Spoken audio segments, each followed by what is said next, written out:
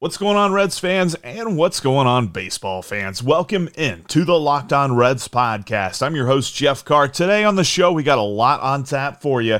Derek Johnson got a promotion. We're going to talk about what that means for the Reds. The World Series heads down south, and we'll take a look at that and talk a little bit about the matchup there. And in today's final segment, I want to begin a recurring segment, something that we will revisit periodically throughout the offseason, look at prospects who the Reds traded away.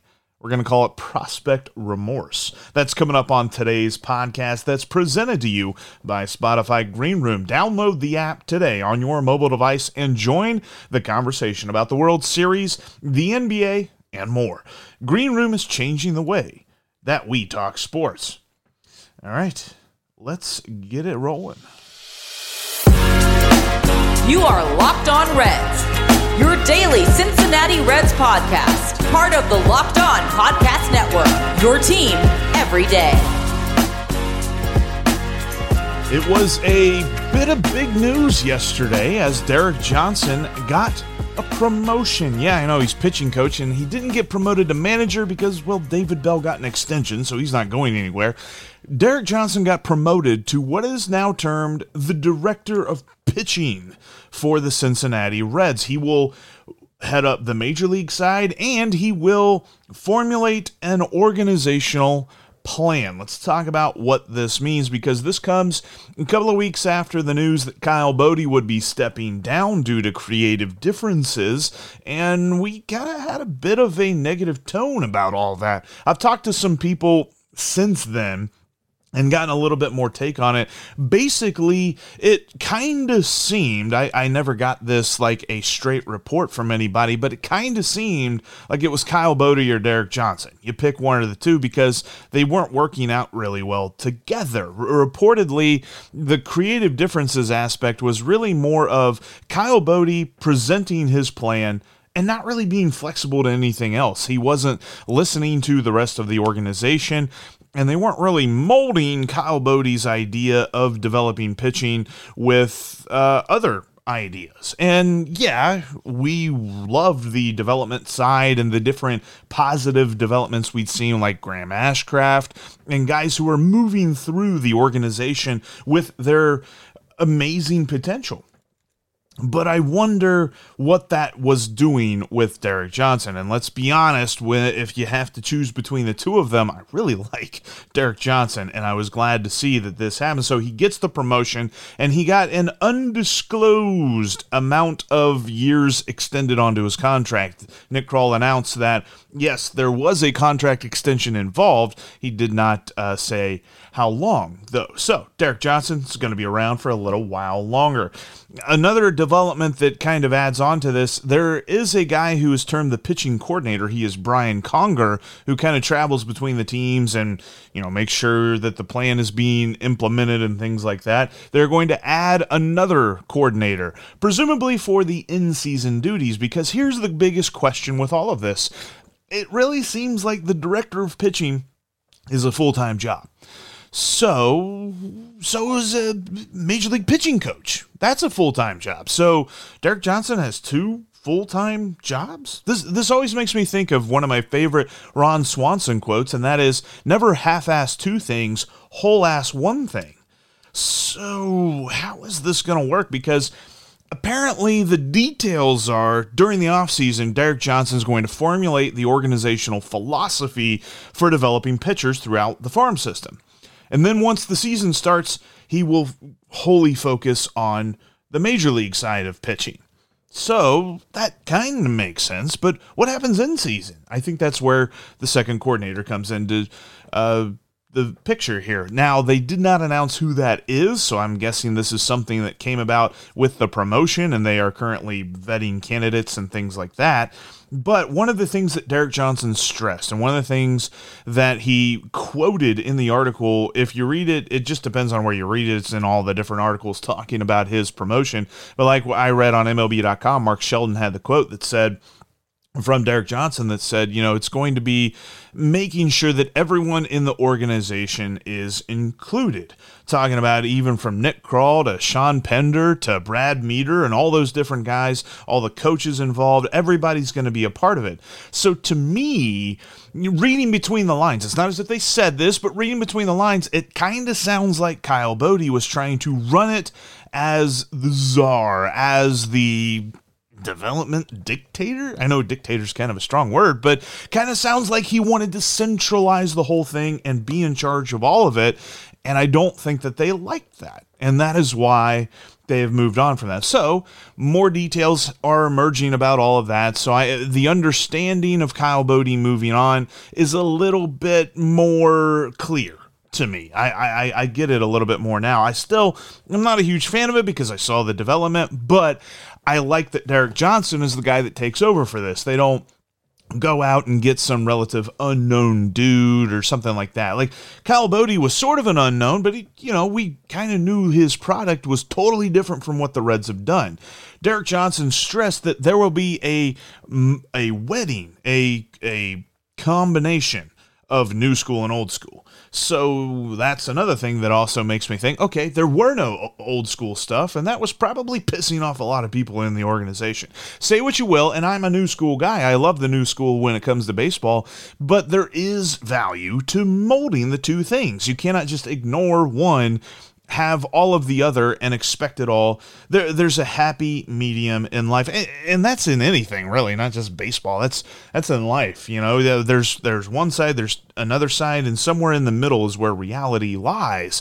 So Derek Johnson gets that, and he's going to mold it all together. I do like that, and it just kind of goes back. The only question that I have about this news is 2 full-time jobs is what it sounds like Derek Johnson now has, and there's only 24 hours in the day. So, okay, it's going to be interesting to see how this all plays out. Hopefully, this is more of a progressive move, more of a let's bet on Derek Johnson and Derek Johnson can handle this, than it is the Reds are trying to save money and just eliminate a position and roll it into somebody else's job. Hopefully that's not the case. We'll see. Time will tell. That's not really something that we're going to have an answer on, probably even by the end of this first season. It's going to take a few years for that because it's taken a few years for the Reds farm system to really ramp up, even under Kyle Bodie. So we'll see exactly how this all plays out. But the best news of all of this is the fact that Derek Johnson is going to be around for a little while longer. This is not something that is temporary. This is not something that is going to end at the end of this season, or who knows, this extension might be 3, 4, 5 years. Who knows? His first contract that he signed reportedly was a 4-year deal, so he was still under contract for this upcoming season. We'll have to see what that all means for the future. But it's good news nonetheless. Derek Johnson is going to be around. All right, coming up here in just a minute, I want to talk about the World Series. It's heading south, and later on in the show, we're going to do a brand new segment called Prospect Remorse. That's coming up. But first, I want to tell you about Built Bar. Built Bar is the most amazing, best, couldn't think of one word, so I tried to say like 3 words there, but it's the best tasting protein bar on the market, bar none. Built Bar is the protein bar that tastes like a candy bar because it's made with 100% real chocolate. And you can check out some brand new limited time flavors. Literally before I hit the recording button, I had me a blueberry muffin Built Bar. You got to check this out. They got little blueberries in them. Tastes exactly like a blueberry muffin, except, there's chocolate there too, which is fantastic. But it's still super healthy for you.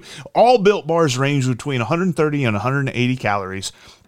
And you're getting 17 to 18 grams of protein per bar. These things fit into any diet. Even if you're keto, Built Bar can jump into your diet and it'll satisfy that sweet tooth that you've got. Go to Built.com today. Use the promo code LOCKED15. Get yourself a mixed box. See which flavor you like. Or if you already know, use that promo code to save 15% off your favorite flavor. A whole big box of them. If you need a restock, go to Built.com and use the promo code LOCKED15 to get more of the best tasting protein bar on the market. Look, when you hear the word protein bar and you think, oh, some kind of healthy, weird food, it's chalky, you got a bad feel in your mouth. No, this is 100% real chocolate, absolutely amazing tasting. You're going to want to eat more than one, but you don't really need to. Although you could binge eat a Built Bar, but they are very good in between meal snacks. I'm not the kind of person that could really use it as a meal replacement, although my wife says that they do work for meal replacements.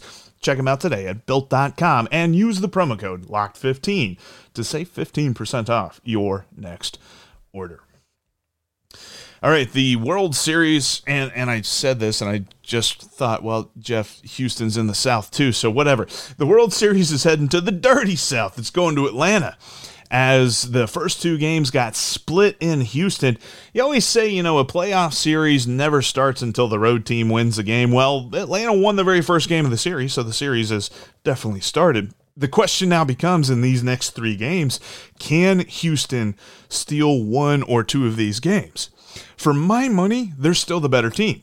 I think that game one was a matter of them feeling the layoff, feeling the couple of days without playing, and they kind of had to ramp back up to speed.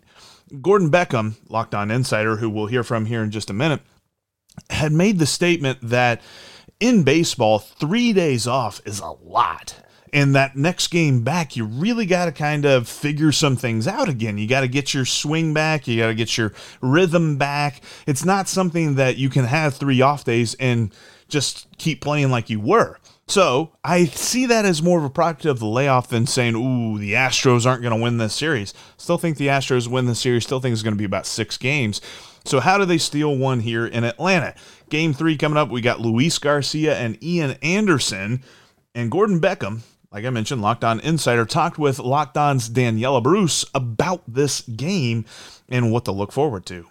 And you mentioned that this series is heading back to Atlanta for game 3, and I'm sure that is exactly what the Braves wanted to do, considering that they are undefeated at home during the postseason. So I'd imagine that you think the Astros are going to have to bring their A game plus some if they want to steal one in Atlanta.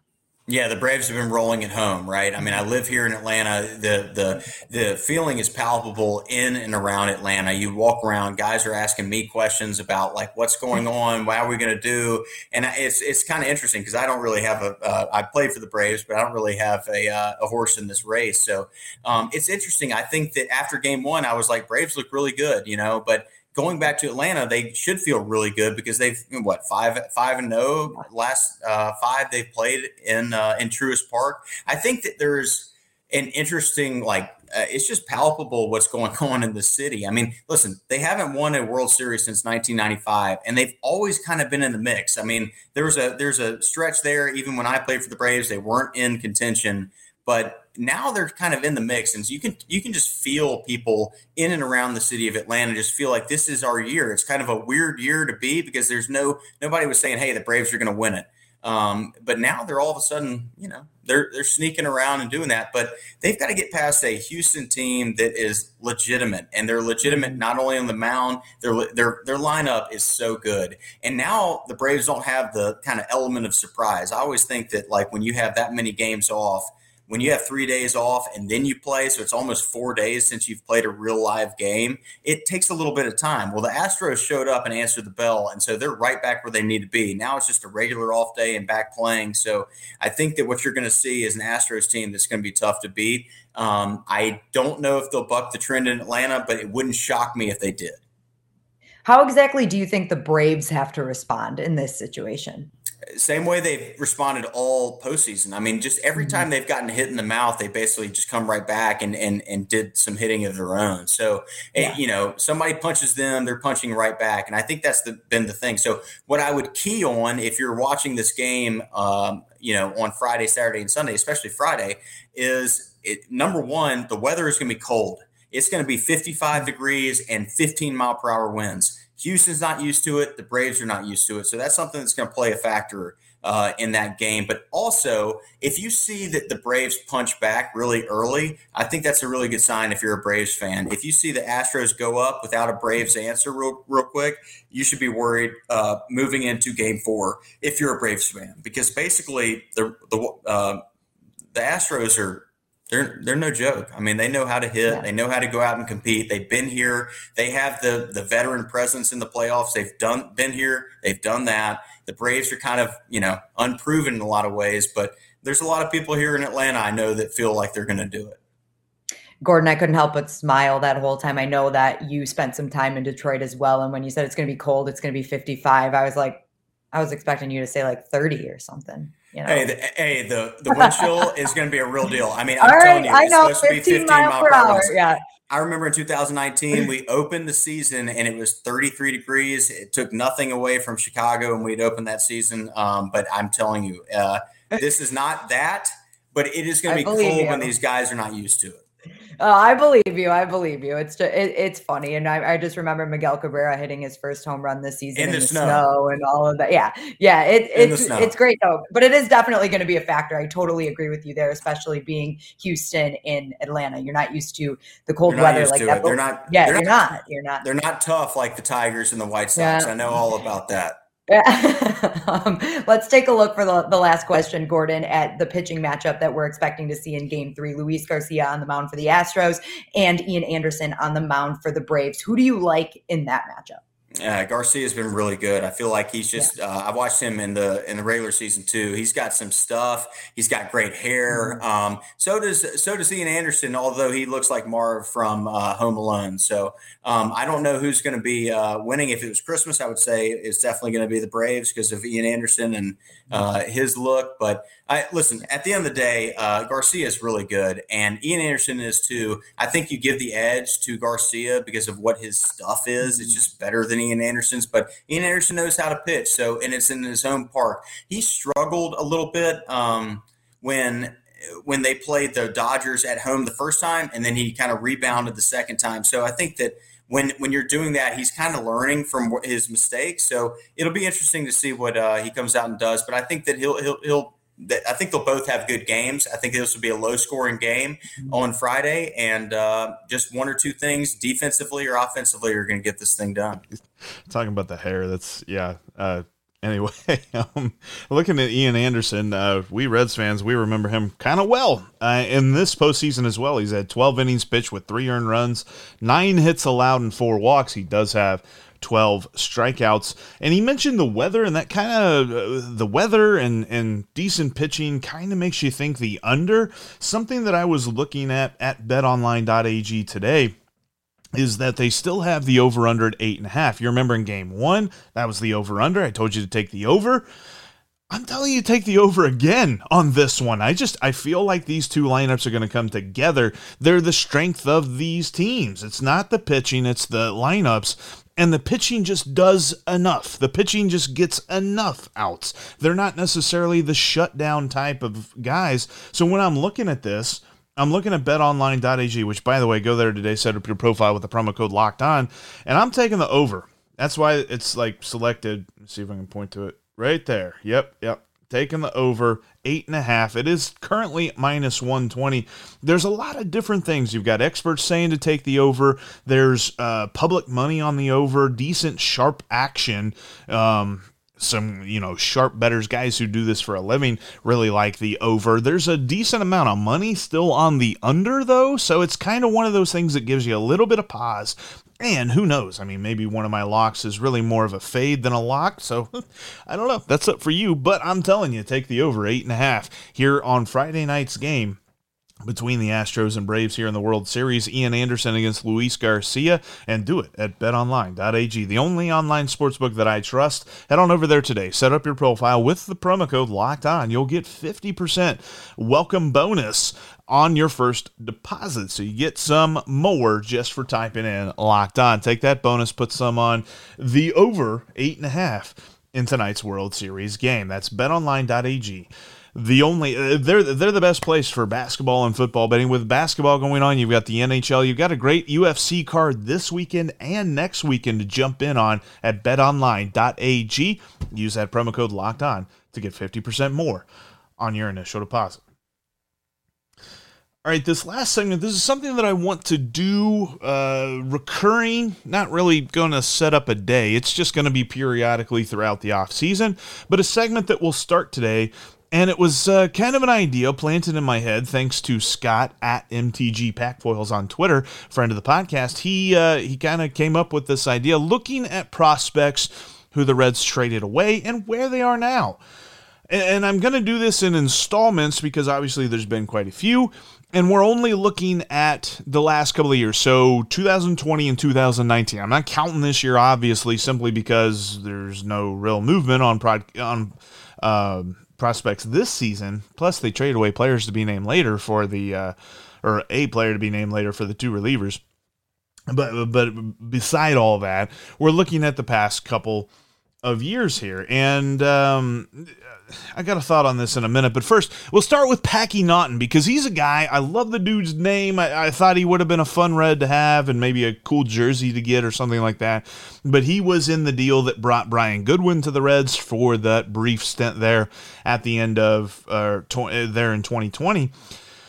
He gave up 16 earned runs in 22 innings pitched this year. So seeing him come up, he's going to be a lefty pitcher for the Angels. The Angels are starved for pitching, so Packy Naughton's got an opportunity. Hopefully we can see him kind of take it and run with it. Another prospect who was dealt last season, Stuart Fairchild. He was dealt to the Diamondbacks. He only got 2 hits and 15 at-bats. This was his major league debut this year, so his first real taste of professional baseball action, and he got 2 hits and 15 at-bats. So, whatever. He was traded with Josh Van Meter, but at that point, I didn't really consider Van Meter as a prospect or anything like that. Another guy who was traded, you can look back at 2019 for this one, Shed Long, who Sonny Gray and Reiver Sanmartin, who could be an option for the Reds next year. We'll talk about him more this offseason. Shed Long really hasn't quite found his footing ever since being dealt at the beginning, early 2019. He's played 3 years as a Seattle Mariner, and he's hit a grand total of batting average of .216 in those 3 years. So he's still kind of looking to get a foothold here in the major leagues. You've also got Taylor Trammell, who was the key prospect in the Trevor Bauer trade. Taylor Trammell made his debut this season for Seattle. He did get 156 at-bats, but he really had trouble with the strikeouts. 75 strikeouts in 156 at-bats this year, but he's fast, and I still think he's got a pretty high ceiling, somebody who could develop into something. We'll obviously keep our eye on Taylor Trammell for years to come. The one dude, though, that I want to note, I kind of, and maybe you got a different thought on this, I think this guy is at least one who we think might be one who got away. Josiah Gray. If you don't recognize that pitcher, it's because he has moved. The Reds traded him. He was part of the deal that sent Homer Bailey to the Dodgers and brought Yasiel Puig, Alex Wood, Kyle Farmer, et al. And Matt Kemp. Almost forgot about him. I think most people do. Brought all 4 of those guys to the Reds. And, basically Kyle Farmer, the only guy still here from that trade. I remember that trade when it went down. That was days before I actually took over the Locked On Reds podcast. And I thought, boy, this is going to be a huge deal for the Reds. And it just really hasn't been. Although Puig was part of the Trevor Bauer deal, so we can debate how good a deal that really was. And to get Homer Bailey away, yeah, that was nice too. But Josiah Gray, the reason that I say he's the one that got away, he's a guy... and that rhymes. He's a guy that the Nationals are looking at as a future starter, a guy who can really help them out in the years to come. But more than that, he was a key part of the deal that the Dodgers sent him and Keibert Ruiz and a couple other guys to the Nationals for Max Scherzer and Trey Turner. The Dodgers used Josiah Gray to get Max Scherzer and Trey Turner, along with, Keibert Ruiz and a couple other guys, whereas the Reds got Kyle Farmer? That seems like a little bit of an impropriety. I don't know. So maybe he is a guy that got away, as it were, because there's this whole big stigma when it comes to trading and acquiring talent for teams, especially like the Reds, who are in the small market, vein, that trading away prospects is a bad idea. We want to hold on. We want to keep these prospects, make sure that they develop as Reds and they come up and they play for us. Why on earth would we trade prospects for proven talent? Because they're prospects. We love prospects. I don't understand that at all. For the most part, yes, there are some prospects who do pan out, and Josiah Gray can very well be one guy who got away. But for every guy who got away, for every prospect that turns into something for another team, there's like 5 or 6 who you never hear from again. Or maybe you hear from them for a tiny little bit, and then they just don't do anything. Like, think about Brad Boxberger. Brad Boxberger has been a pretty decent reliever for the Brewers this past season. Until this season, he was kind of moving around trying to figure out who he was as a Major League ball player. Like, he pitched for the Padres for a little while. He was actually a Red going through some of the transactions and stuff. Briefly, at the end of 2019, they signed him off free agency. He was here for like a month and a half, and then they're like, yeah, no, we don't need you.